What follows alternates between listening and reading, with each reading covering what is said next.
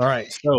Welcome everybody to another episode of the AUR podcast. I'm always excited to bring on people that are very interesting and people that do things not because they want to do it for themselves. I love talking to people that help others, especially veterans and first responders. And today we are just extremely fortunate to be able to talk to Mr. William Branham. He is the founder of Naked Warrior. As everybody can see on the thing, Get Naked. We're going to get into what that's all about today. But the thing I want everybody to understand is this man is he's a veteran. He's a combat veteran. He's one of the main guys in the front lines that helped defend our freedom for 26 or 27 years, if I read it correctly. 26 years, yeah. Just like me, retired as a senior chief. So we're in the 2% club. Can't trust the even numbers, which is good to go. And everything that he's doing is to help first responders and military veterans to get through and become better people. So William, I'm super excited to talk to you. I'm grateful, and I just can't wait for everybody that listens to hear all the great things you have to say. So I always like to start off with, let's start from the beginning, kind of give us a background, as much as you want to share, of where you started, what got you, and I love to hear the military story as well. What Sure. got you into the Navy, and then what was the turning point? We'll get to that after, like the pre-up, but give us the background of where you got to where you're at today. Okay, so first of all, thanks for having me on the show. I really truly appreciate it. Any opportunity I get to be on a podcast and share my story, I'm grateful. Um, I didn't ever think I wanted to be in the public light, especially given my background, because we were told to be, do not advertise the nature of your work and things like that. And I'll go into that in a minute. But now I'm like, I need to tell more people about who I am and what I've done and like struggles that I've gone through because it has helped other people. So again, my name is William Branham. I spent 26 years in the SEAL teams. It's actually not exactly true. I spent 23 of my 26 years in the Navy in the SEAL teams because when I joined the Navy, I I made some tactical errors that put me on a ship in Yokosuka, Japan, that it almost prevented me from going to SEAL training, and I Wow. completely joined the Navy to become a SEAL. So my background, I'm from a little town outside of Meridian, Mississippi. There's not a whole lot going on there, and I was heavily involved in the Boy Scouts. I was very poor growing up, had kind of a defeatist attitude, but I always knew I wanted to be part of the military, part of something bigger than me. I grew up watching John Wayne. I watched, Rambo. He was an Army Ranger in Vietnam, I guess. Chuck Norris was part of an organization called Delta Force, where they were shooting like rockets off the front of dirt bikes and things like that. I was like, I want to do something like that. I always knew I wanted to be part of the military and some elite portion of the military. I just didn't know what that really looked like. Maybe I could be a Marine Corps Scout Sniper. I knew what those guys were. That sounded super cool. And they had really cool commercials when I was growing up.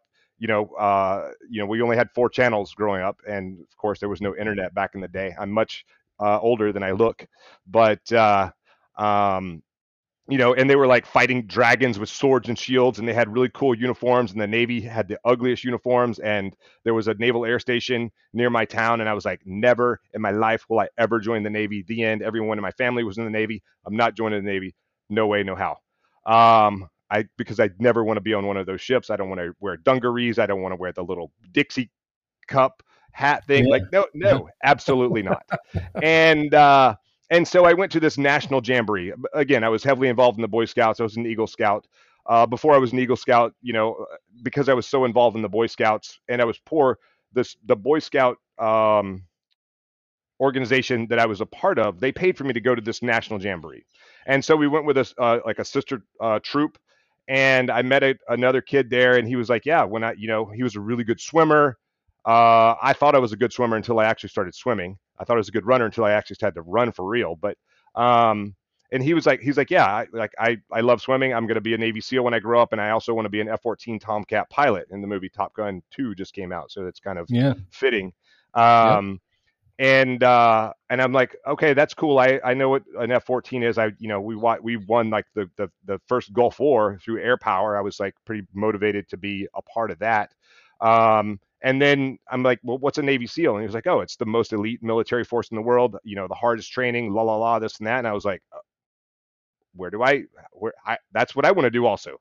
Like, I want to be, I could never imagine, from like Civil War, before pre-Civil War, guys getting online in a field and like shooting back and forth at one another. Like that just like blew my mind. I'm like, who would do that? I want to be like Last of the Mohicans and like ambushing people from the side and doing, these quick movements and like get in and get out fast. And so that was sort of my mindset from childhood, playing capture the flag or whatever.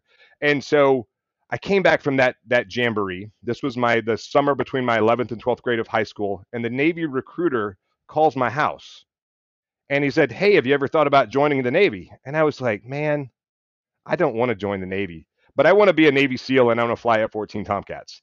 And so he's like, "Check. Come on down here to the recruiting center. Yeah. Let's have a conversation." And Today's your lucky they day. showed me a video. It was terrible, like, but it was the coolest thing I've ever seen. Like this SEAL recruiting video. I watched it. I'm like, yeah, where do I sign up and how do I become an F-14 Tomcat pilot also?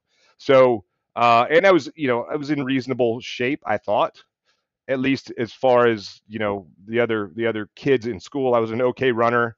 I didn't play sports because my grades weren't good enough. My dad wouldn't let me play.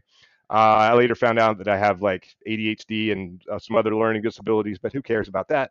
I just thought I was not that smart of a kid, and I had to learn other ways. I had to work harder, and that was like a reoccurring theme pretty much my entire life. Is I feel like I have to work harder than everyone else around me, and that's okay once I accepted that, but I wasn't that accepting of it because it just seemed like everyone else, it was like life was easy for everyone else. So I joined the Sure. Navy in the delayed entry program.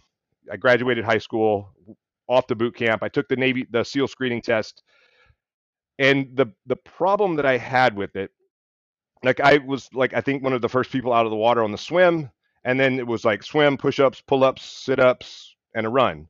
And I did the swim no problem. I started doing the push-ups, and the minimum score is 52. And the problem that I had was I was shooting for the minimum score, not whatever the maximum that I could possibly do. So I did like 35 push-ups. I was like, oh, I don't think I can do anymore. I don't think I can get to 52. And uh, and so I failed it the first time I took it. And then I, finished boot camp, and then I went to A school. I was a gunner's mate, and because my dad wanted me to be involved in electronics because he thought that was the future. And so I was like, gunner's mates, guns, that sounds cool. It has really almost nothing to do with guns or small arms. But in 6 months of school, we did like 5 days of small arms, and we didn't really barely touch them at that point. And then I should have gone and taken the SEAL screening test again while I was in that A school, but I didn't. We got towards the end of Gunner's Mate A school, and I was like, okay, I'll take the. You know what? I'm high enough in the class. I'll take these orders to this other school in Dam Neck, Virginia, Virginia Beach, for 4 months. I'll get in better shape, and then I'll go to Buds. And what I didn't know, because I didn't ask the right question or the right people, is since I took those orders to that school in Virginia Beach, I had 24 months of obligated service to a ship in Yokosuka, Japan. So when I went Oh, to go like take the screening test in convenient. Virginia Beach, they were like, "Why?" They're like, "Hold on, we'll check on it." And then the instructors came back and they were like, "Yeah, sorry, bro, you took these orders. You're going to Japan." I'm like, "Well, what if I fail out of the school?" "Yeah, you're still going to Japan." And so, not being a quitter, um, off to Japan I went. I spent my time on the ship. Then when it was, my 9 month window, like this whole time I'm on the ship, I'm like prepping to go to Buds, working out, doing what I need to do to go to Buds. And like at the 9 month window, I call my detailer and I was like, hey, I'm putting a package in to go to Buds. He's like, that's great, but I'm not going to let you go because you're too critical to the Navy. What? What do you mean? He's like, because you took that school in Virginia Beach, that you're NEC, you're too critical to the Navy. You're more critical, in my opinion, to the Navy than what a Navy SEAL is. I'm like, but if I go to Buds and I don't make it, then you get me back. No big deal. He's like, no, you're not going. And so I did my package. I did all the physical stuff. I passed the PT test. I passed the medical stuff. I did the dive physical. I did all the stuff that you needed to do. Submitted my package, and it just didn't go anywhere. And then I called the SEAL detailer. I'm like, hey, have you like they're like, your detailer has to let you go before we can like cut orders for you. I'm like, oh, okay, check. And so I'm at like 2 months before I'm supposed to rotate. Still nothing. We get word that the chief of naval operations is coming to our ship in Yokosuka, Japan. So he Prime came time opportunity. he came to our ship in Yokosuka, Japan. There's like 10 ships in Japan. He didn't Yep. go to any other ship. He went to like he had like big like the base like CNO's call, and then he like left there and he came to our ship and he gave his vision of the Navy and whatever, and then asked if anyone had any questions, and I was like, yeah, over here. He calls on me, and I was like, yeah, I joined. I like first of all, I had no real idea of who I was talking to. People were like, Sure. he's a common sense leader. He did all this stuff and that stuff, and he was great. No, And but you should ask him. that's the key. As soon as your hand went up, you already know your chief was like, "Oh, what's going to happen No, now?" because Everybody's I told going, him what I was going to do. I told everyone okay, what good to go." I told the CEO I was going to do. And one of the things that I think helped is that I was an E4, and this was before getting your ESWAS was mandatory.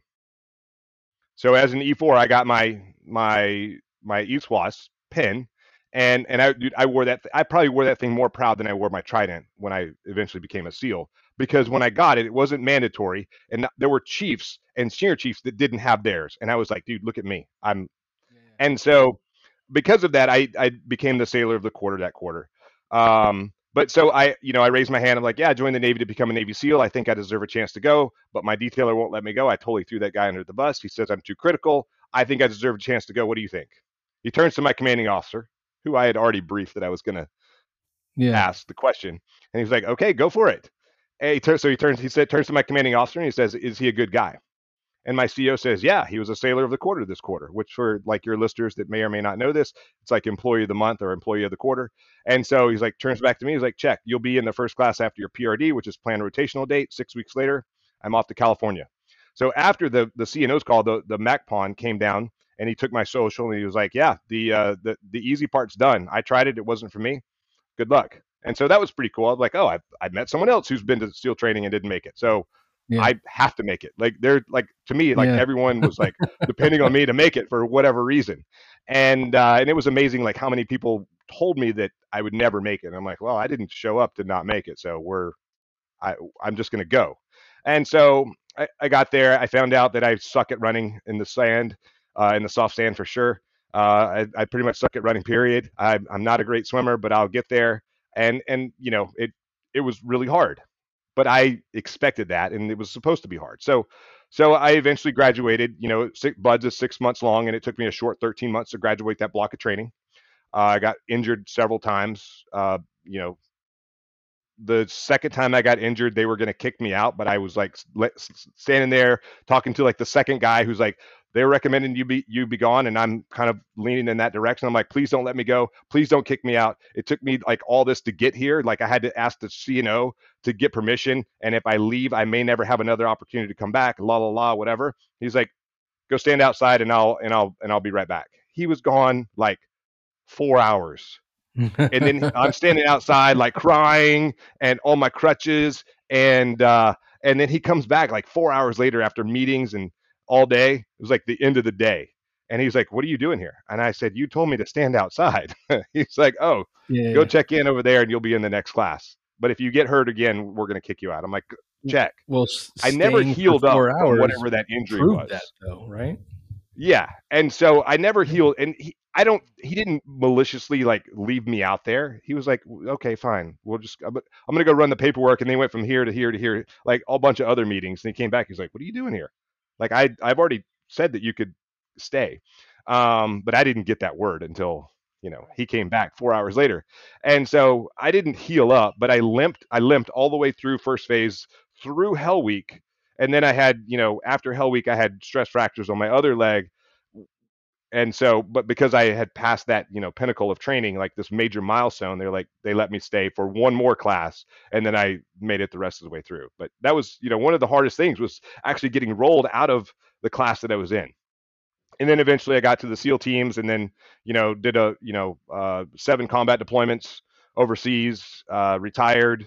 Um, retirement, I like to say, is like the hardest military mission I've ever been on, I because, agree. while I'm in the military, like, I know what my mission is, I know what my purpose is, and I know who my team is. Like, the second that I retired, like, I was really in denial all the way up until the end. I'm like returning emails on my BlackBerry on projects that I'm working on like the day before I retire. And at some point, I'm Yeah. like, I guess you guys need this BlackBerry back. And so I'm like, okay, last email send.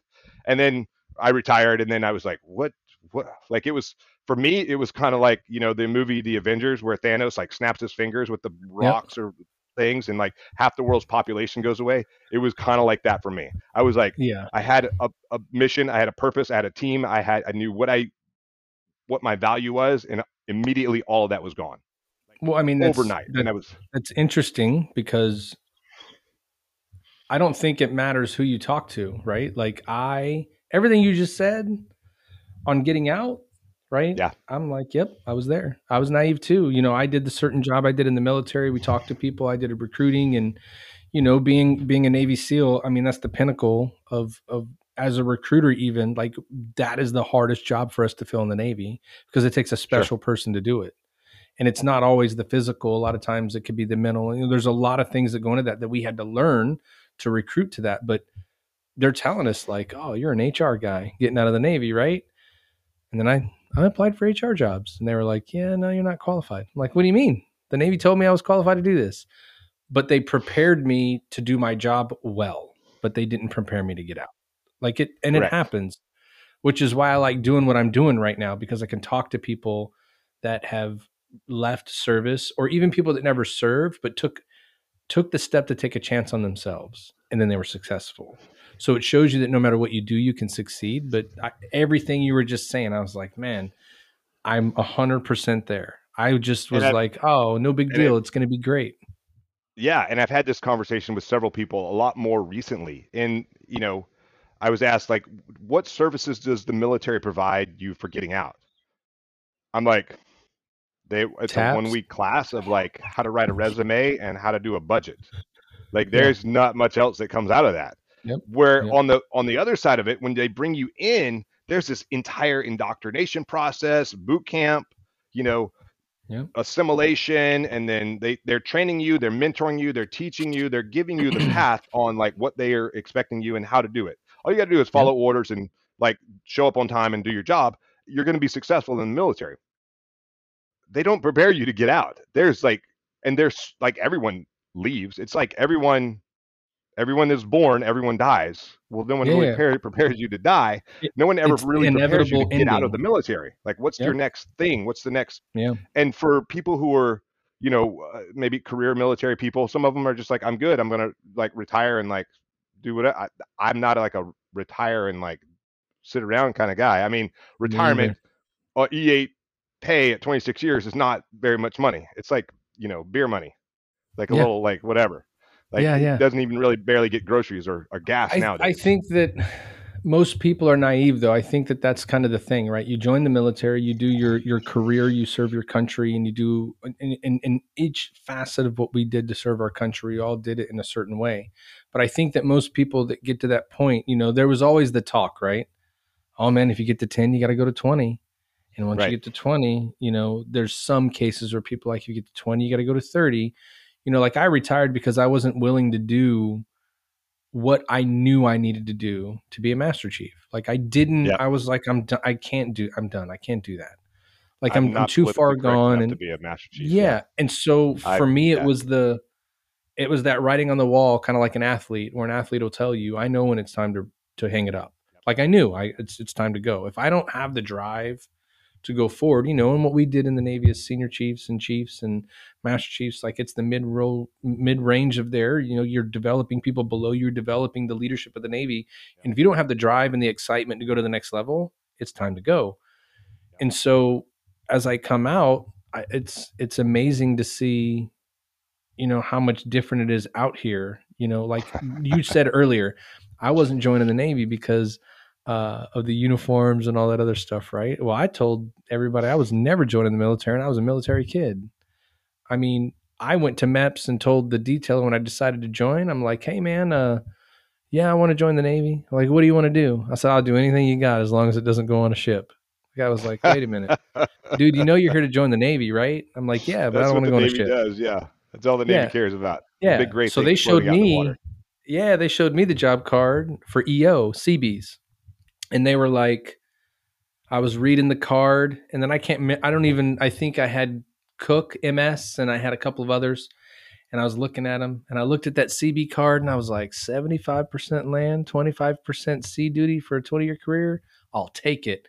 But I didn't Yeah, even realize that it was 100% land, and you might go on a boat every once in a while. So it's like yeah, you make the choices, you go in, and hearing you talk about the end of it is the thing that I talk to a lot of people about on the podcast, or friends, or people at the post for the VFW, the American Legion, is like, yeah, I mean, if all of us can sit here today and say that we're prepared to do our job and protect our country, but we're not prepared to get out, like, why hasn't anything been done about that yet? And so right. that's why, again, I enjoy doing what I'm doing right now, because whether one or a million veterans hear it, they can see there's something different that they can do when they get out. There is success everywhere. Don't forget, we do still live in America. There is such thing as the American dream. And I It mean, you is. coming from being in the Navy to getting out, you're on the other side of that American dream right now, right? Entrepreneurship and owning a company. But further from that, something that really helps people. So what what led you to, once you got out, deciding that doing something in the CDB space was the way that you wanted to go? So I have I like to say that I have a lot of baggage. I have baggage from occupational hazards. I have baggage from not so awesome relationships. I have baggage from childhood trauma, whatever it is. We all have baggage, every one of us. And it's how we kind of manage it and deal with it is sort of how we turn out, I guess, and how we, what some sort of habits that we have. And so because of I have a lot of noise in my head, a lot of voices, a lot of not like voices are saying go do terrible things. It's just like internal stress and anxiety that I would use alcohol and a lot of it to dull out that noise. And I knew like this was like while I was still in and after I transitioned, and things just seemed to be worse because I was like, I'm grinding, and I'm not being successful like I think I should be. If you build it, they will come. It doesn't really work like that. There's a lot more steps in the middle there. And I was like, I was kind of running into brick wall, and I was like, dude, why is this so terrible? And then other things were popping up. And at some point I'd heard about CBD. It was still not federally legal, and I still was active duty. I still maintained my top secret clearance, and I was like, I feel like I should try it, but I'm afraid of it. Number one, I'm a child of Nancy Reagan's war on drugs. Just say no. So drugs are bad, and okay, and stuff like that, and really not knowing anything about anything. But where I'd heard CBD was like on a podcast, and the guy was talking about everyone knows about medical marijuana and the benefits of THC, but there's this other molecule in the plant that it helps with stress, anxiety, inflammation, pain, sleep, all these other things. And I'm like, I probably need some of that. And then he's like, it's CBD. And I was driving and I pulled out my notebook and I wrote it down. And I was like, oh, CBD, like remember that later, another day. Because I'm still active duty, anything marijuana derived is, that's a quick way out of the military. You lose your security clearance and all this other stuff. So I retired in 2018. I still didn't try CBD until 2019 when I was in Virginia dealing with some stuff, and I had lunch with a former teammate. And I said, after lunch, I think I'm going to see if I can go find some CBD. Maybe what you have in Virginia is better than what we have in Hawaii. And so he's like, if you want CBD, I've got some at home. He's like a Instagram influencer, so a company had sent him some stuff. So he gave me a bottle, and I tried it, and I didn't notice anything really at all. Not until I finished the bottle, and then you know I didn't take any more after that. But what I noticed is after I'd finished the bottle, I didn't notice like how good my quality of life became until I stopped taking it and I started getting worse again. So I went from like I like to say water boils at 212 degrees. I was probably living at like 210 degrees. And after taking CBD over a little bit of time, I went from like 210 to 205 to 200 to 195 to 190, maybe 185. So my fuse got longer. I got out of that red zone where like little things would set me off. I had a little bit better like self-talk, and I wasn't depending on alcohol so much to turn down this noise in my head or dull out the noise in my head. And so I stopped taking CBD, but I didn't like notice it until like I started going back towards that boiling point. I was like, what's going on here? Why am I so anxious? Why is like my life seems so terrible all of a sudden? And so I What's tried a the different one brand. thing I that had similar changed, right? results. What's that? I was going to say, you start to go back and go, okay, we were there, now we're here. What's the one thing that's changed, right? You Right. always go back Yeah. and deduce what's going on. and It's and very maybe it's interesting. placebo. I don't know. So I tried a different brand. I had similar results, and so now I'm very interested in the CBD industry. I'm like, I want to be a part of this. Like maybe this is my new like mission, my new purpose, like to educate people and teach people and like something. Like I don't even know that much myself. I just know like the benefits that I got from it.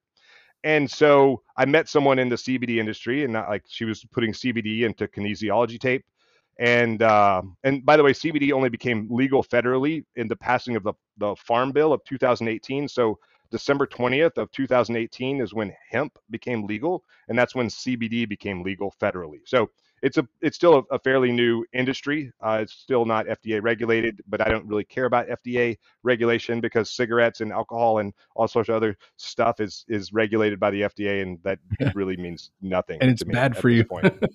Right. Yeah. You can have so much rat poop in your whatever, and it's still okay by the FDA. Yeah. So, um, so I met this girl in the CBD industry, and I was like, hey, like really, I wanted her to hire me, and I could help do whatever. And she was like, well, do you want to do A to B, B to B, or B to C? And I was like, I don't know what those letters mean. I want to do C, B, D. And she Yeah. said, okay, I got you. Why don't you start your own CBD company? And I said, I don't know how to do that. And she said, you are a Navy SEAL. You can figure it out. And so I asked her for my man card back. May I please have my man card back? And put that in my pocket. She gave Yeah. it to me. And then she taught me a little bit about the industry. And then I started digging into it. I found out it's extremely dirty. So, very corrupt, and like everyone's like get rich quick, and there's a bunch of crap out there in the industry. So my goal, my new mission was like, okay, start my own company and sell the highest quality product to the market. Awesome.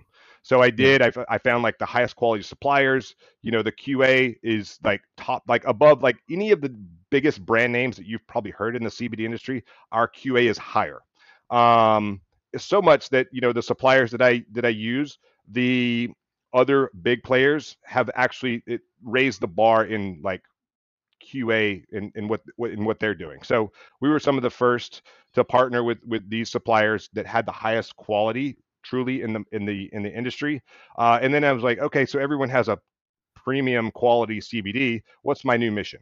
And so I looked at myself, like where I came from, the experience that I had from CBD, from my transition from the military to civilian life, all the baggage that I was carrying around. And then I came across the number that 22 veterans take their lives every single day. We've lost more veterans to suicide than we have in 20 years of sustained combat in two theaters of war. I've lost Yeah. lots of friends to both combat and to suicide. And so I actually lost my dad, who was a veteran, to suicide. So that became our mission at Naked Warrior Recovery is 22-0 to eliminate Yeah. veteran suicide. And we talk about I'm speaking specifically to veterans, but you know I first responders are exactly the same way. I couldn't, like a year or two ago, there's no way I could do that job. I would be, yeah, I couldn't do it because of the things I was seeing in the media, and like things that my friends who were first responders were experiencing in the street. I was like, bro, I couldn't do it. I would not be able to. Yeah. So that's really what we're doing. CBD was a modality that helped me. It's a modality that has helped everyone. Like not every, it doesn't help everyone. Sometimes you have to like want it a little bit or be a little bit self-aware. Like I didn't notice anything when I was taking it the first time. Now I notice it when I don't take it. That's really where it kind of came up. It was like, Well, I mean, it's is like, that, it's not what you feel, it's what you don't feel anymore. but is that like, I don't know, just call it, that's the point, right? Kinda. And anything that you do that's going to help you, as long as you're doing those things that help you, work out every day, or if you're taking the CDB, like, it's like it's supposed to be, or whatever, like the moment you stop any of those things that are good for you, you notice that they're good for you because then you go back to the part that's bad. Like, I Right. feel bad right now. Like, what's going on? It's kind of like, I got to work tomorrow. You go out drinking all night, you're going to have a headache. But if you went to You're bed gonna on say, it's not time, gonna be, yeah, you yeah, would be yeah. good to go. And so it's like it's a whole part of learning how that works. And I mean, that's just it I don't know. There's a lot of times when you look at the 22 each day, which I'm sure if anybody went back and relooked at that with the coronavirus pandemic that went down and stuff like that, I it think the might number even be actually, higher today. I've seen data where it's 26. Yeah. Yeah. And I mean, it's the worst part is there's a lot we could do to fix it.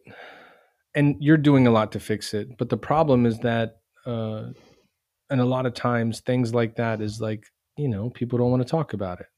You don't want to Yeah. talk about it because it's bad. And Yeah. if it's bad, we can't have a discussion on it. But at the end of the day, why are people doing it? Well, here's the first reason. Whether they're a first responder or a police officer, or a first responder being a police officer, firefighter, a dispatcher, believe it or not, their stress Yep. level is out the roof because they're the first person that gets this EMTs. thing. I did a podcast EMTs, yesterday with a guy who was an EMT. He was like, dude, I saw stuff that you wouldn't bad, believe. I'm like like, you probably had wrecks, more, fire, like more experience of like those things than I did in combat. for sure. And so when you group all those people together, it, something that anybody can do to help them is great. But all we really want to do is be against them. There's a problem. There's something that Right. that they can't do this or that, and you made me feel bad. When I look at, we both, like, you retired in 2018, I retired in 2019, which means we joined right around the same time. Yep. And I mean, back then, yeah, there some stuff that people did that was inappropriate to help you learn how to do the job correctly. Absolutely. But at the end of the day, I felt I was held accountable and I felt like I wasn't in control when I was at the lower level. And I've seen a lot of guys that I've served with that are now in those higher points of leadership in the Chiefs mess and equivalent across other services. I don't even know how they hold people accountable nowadays. I don't know how they can do it because people under have, it's like kids calling child protective services, Right.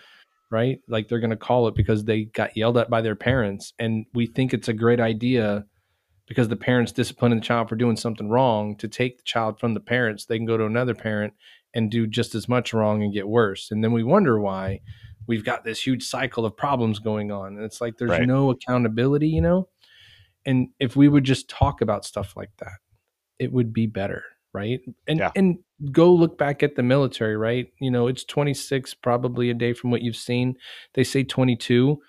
I think a lot of that number is people kind of on the outside of the military where you see that. Because inside the military, we're taught if you see something that's not right, immediately you don't leave, you stay around that person, talk to that person, and you make sure they get help, even if it's a Right. false alarm. We don't even care. Yep.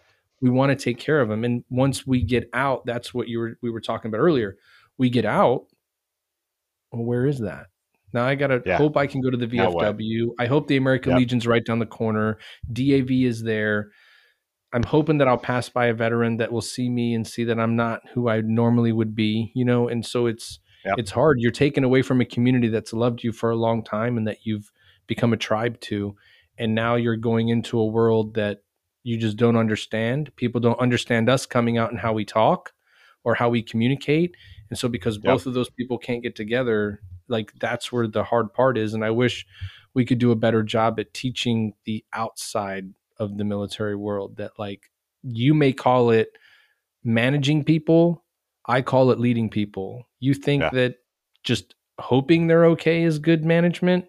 Me making sure they're okay and asking if everything's okay at home and are you on a good track and do you feel okay today? Is there anything I can do to help you out? That intrusive leadership is what I learned. Yep. That's how I took Yep. care of people. And Intrusive so it's leadership, hard backplate for leadership. Yeah. yeah, it's hard to see the opposite of that when you get out and go, man, this person is this high up here and they don't care. Like, I don't understand. Right. It's confusing. Yeah.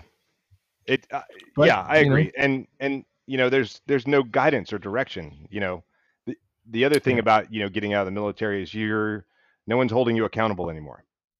I know. So you have to lead yourself. You have Believe to it or not, that keep yourself sucks. accountable. Yeah, It it does. sucks. And I was sort of the same way, and I was trying to build a business, and it was not the CBD business. It was another thing, and I was like, I just want to go surfing. All I want to Yep. do is surf right now. And that was, even though that was a healthy thing for me to do mentally and physically, it was not a healthy thing for me to do mentally for my company, which Yeah. affected my physicalness. And but I also didn't have the education. Like they don't, number one, they don't teach you how to run a business in the military. They kind of like, you have a budget and you can maybe sort of buy some pens and pencils or whatever, maybe Yeah. some new equipment, or this is how much your travel budget is, go what, manage a budget sort of. I pass that off to the JOs and let them, all right, how much do we have? Let's, okay, and then we manage it from there. Yeah. Do it like when it's all you and nothing, like what? How? Yeah. No, Like yeah. no one taught marketing, no one taught sales, no one taught any of that stuff in the military. They kind of Yeah. did. When I go back and look at it, they kind of did. Like if we want to go do Sure. a mission, you have to sell that mission. If you want a new piece of equipment, you have to sell why that equipment is, like why the command needs to spend a bunch of money to buy this thing, Yeah. widget or whatever So it is. briefings is marketing, right? Yep. We just don't realize, like, you spend up hours building this presentation on why what you want to do is a good idea Yeah. because you're like, it's going to work. But you're right. And that's what I meant earlier about, like, your management is our leadership and your marketing is our briefing. And we're Yeah. speaking the same language. We can do the same thing. There was just no one like showing me Yeah. the path to get there. Yep. They indoctrinate us bringing us in, but they don't indoctrinate us like, Oh, and it's sending us like they out. give And you like, the free flow reign when you're in, like, when you're in that in the mess, right? Like, you're leading change, like you're helping below, you're helping above, and you're yep, pushing the Navy forward. And if you've got some good chiefs in the mess and they've got great ideas and they've got great, uh, power behind what they're doing, or motivation, the Navy's like, all right, go, go do it. And go. then it comes out and it changes and you've helped things. And you know, I realized really quick it's not the way to roll on the outside. You start getting motivated and stuff like that, then you start to see the real lack of teamwork and family that's Yeah, not in the military, because you hear down the road, not, and again, the problem is that I don't care if you recognize my idea. I don't care if I get an award. I don't care if I get a shout out. But what I do care is that somebody that has nothing to do with it or has, malicious intent takes credit for all the stuff that we just right. built together in this room because they want job security. Like, Yeah, really? Like, you're that yeah. hard up, that's the And that part was that frustrates me. one of the biggest lessons I learned in the military, or in the Navy specifically, was, as a leader, my job, and a lot of people didn't agree with it until they saw it later, was to train my replacement. Yep. My job as a leader is to train my replacement. Like I need to train myself out of a job, Yep. because when I'm replaceable, now there's another job over here for me. I just And talked about the same thing a couple days ago on another podcast I recorded, and it was with someone that was never in the military. It was an entrepreneur that built her own business, and as she was talking about how she built it, and then having to trust people around her to help her, I was like, "Oh, all you're doing is just training people to yeah, replace you." And at yeah, first, she was like, "But I don't want nobody to replace me." I'm like, "Yes, you yes, do." yes, you do. Because if Yeah, they replace you, now how much time do you have to go after the bigger yep, things that are ahead of you, 100%. But that's right? like that. That's that. And we don't talk. We certainly don't talk about it in the military. It's not in the SEAL teams for sure, because we're we're forward leaning and we're always like pushing the Yeah. envelope. But I've, because I do coaching in the corporate world now on mindset and leadership and things like that. There's so many people that it's that scarcity mindset. Like if I, and that was like the conversation that you just had. You're like, if I train someone to replace me, what's my value now?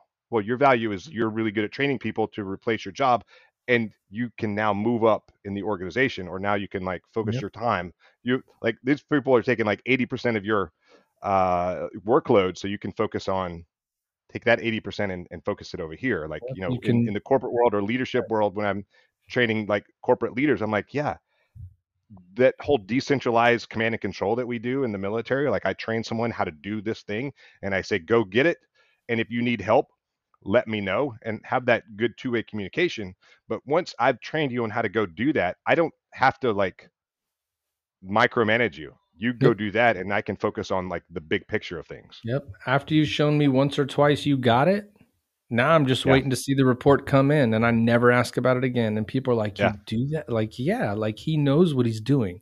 Why would I sit here and watch him do it, ask him how he's doing it, make sure he does it, and then still have to go do my job? No, no, no, no. He's got Right. it.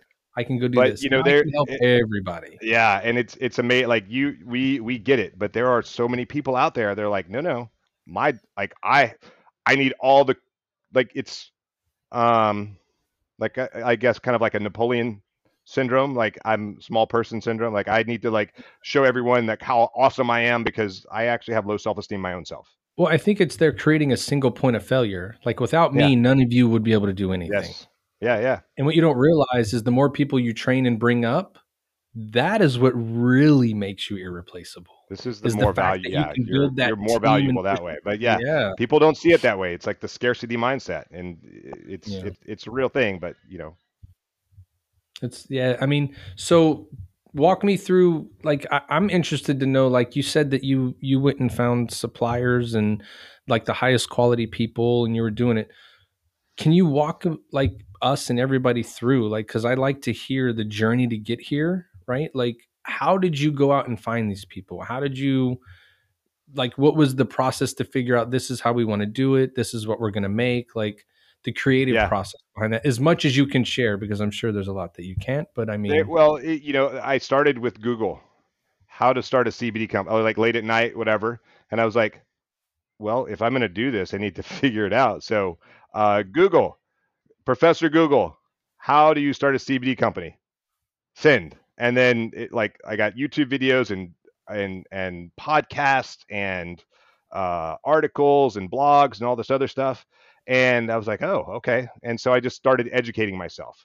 And then from there, I started reaching out to supply, like people who like made videos or people who like wrote articles or people who were, I just like reached out. I'm like, let's talk to me about your process. Talk to me about this. Talk to me about educate, educate, educate.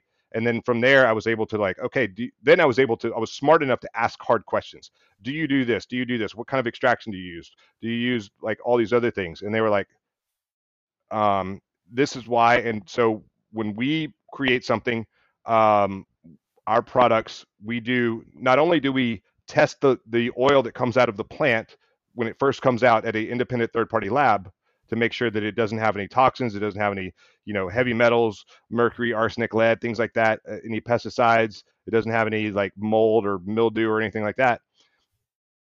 Then we convert it into a product, whether it's a tincture that you put under your tongue, a pet treat, topical, a pill, whatever it is, and then we test it again on the backside of it to make sure that there was no contamination that happened somewhere in the manufacturing process, and also to make sure that what we put on the label is what you're putting in your body, because if you can audit almost any CBD company out there, and very few will put the independent lab testing on their website. And most of them, they will only put like one, like they did independent lab testing once good upon one, a time, and it's not a even good a one. product that they're carrying.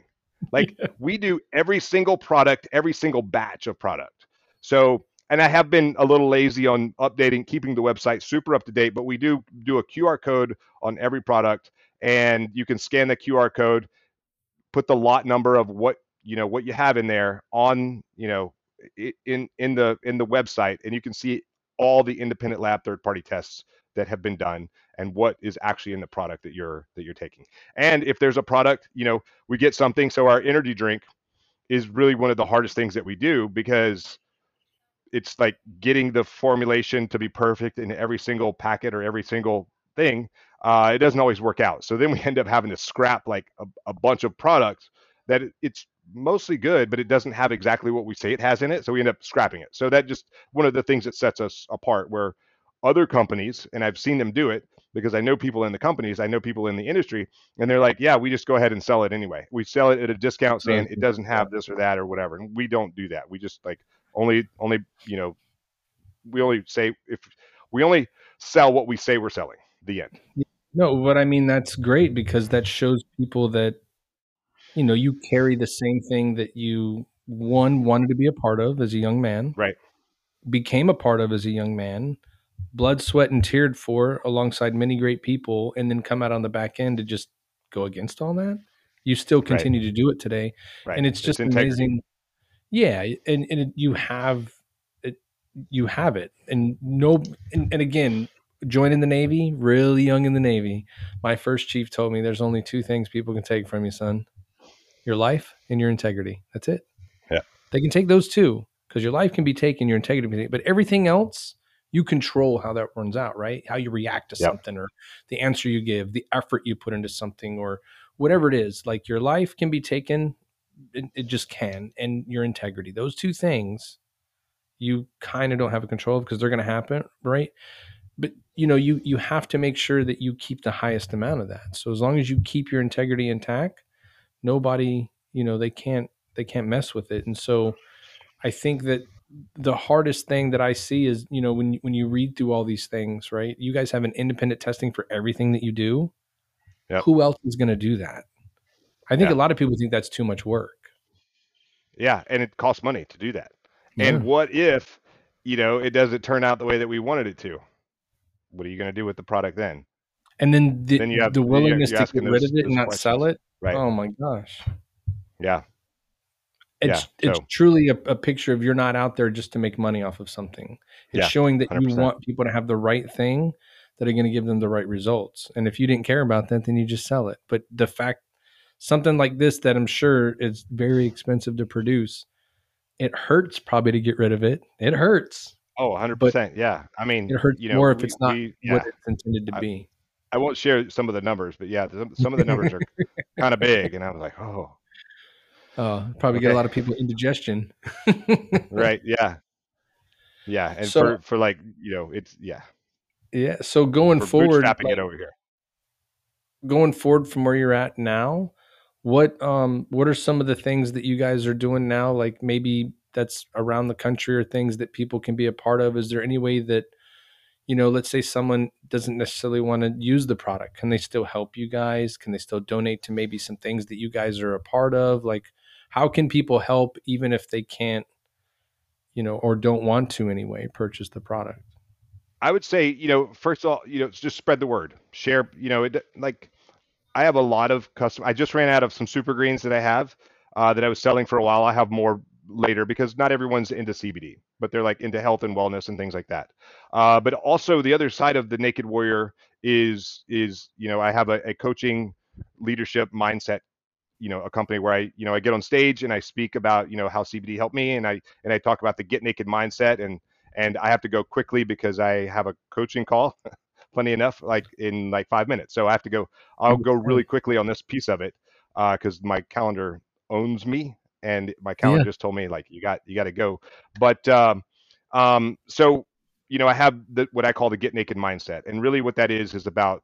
Oftentimes, we all of us go through life and we wear some sort of ego, some sort of armor because we don't want to get hurt along the way. In the SEAL teams, we put our armor on to go into harm's way, and sometimes it comes in really handy that we had it, and then we come back, we take our armor off, we hit the showers, we rest, we recover, we get ready for the next mission. In life, we don't do that. In life, we end up wearing armor or baggage. I call it baggage a lot of times. I don't call it PTSD because we all have some sort of baggage, whether it's from, again, occupational hazards or childhood trauma or terrible relationships or whatever it is, and then that weighs us down, and then we just carry it around because how do you boil a frog? 1 degree at a time. Like eventually you don't know that you're in that, you're in that frog in that boiling water. And that's the way I was when I was taking CBD. Like in the beginning, I was like, I didn't like it comes on gradual. And then all of a sudden we're like, we have no idea how terrible the world is around us until we get some relief. And then when it's like terrible again, it's like you pull that frog out of the water and then you put him back in the exact same temperature water, he's going to hop out. It's like, no way, that's not cool. And Yeah. the same thing was, it happens to us but we have to be willing to like take that ego off, take that armor off, take that baggage off in order to find, to become vulnerable, to find some of that healing that we need. And so that's part of Get Naked mindset. And naked is also a an acronym, and the acronym is naked, and it stands for never quit, accept failure. The K is kill mediocrity, the E is expose your fears, and the D is do the work. And that's something you have to do every single day. And they're not like, they don't stand independent of one another. They all kind of work synergistically with one another. And so that's a lot of the message that I share when, when I get on stage and speak around the world. But yeah, I definitely have to run. I Oh, yeah, no, I was going to say, apologize I for that. We could come appreciate it. back and do a round two at another date. I But yeah, am the time just got ready away from me. whenever. Ready whenever. I appreciate you being on. Thank you so much. And Yes, sir. I I appreciate you. know that people are going to get a lot from what you talked about today. And I can't wait to Awesome. share more. I can't wait. Thank you. Yeah, I think, yeah, definitely we should set up a round two. Yes, sir. Awesome.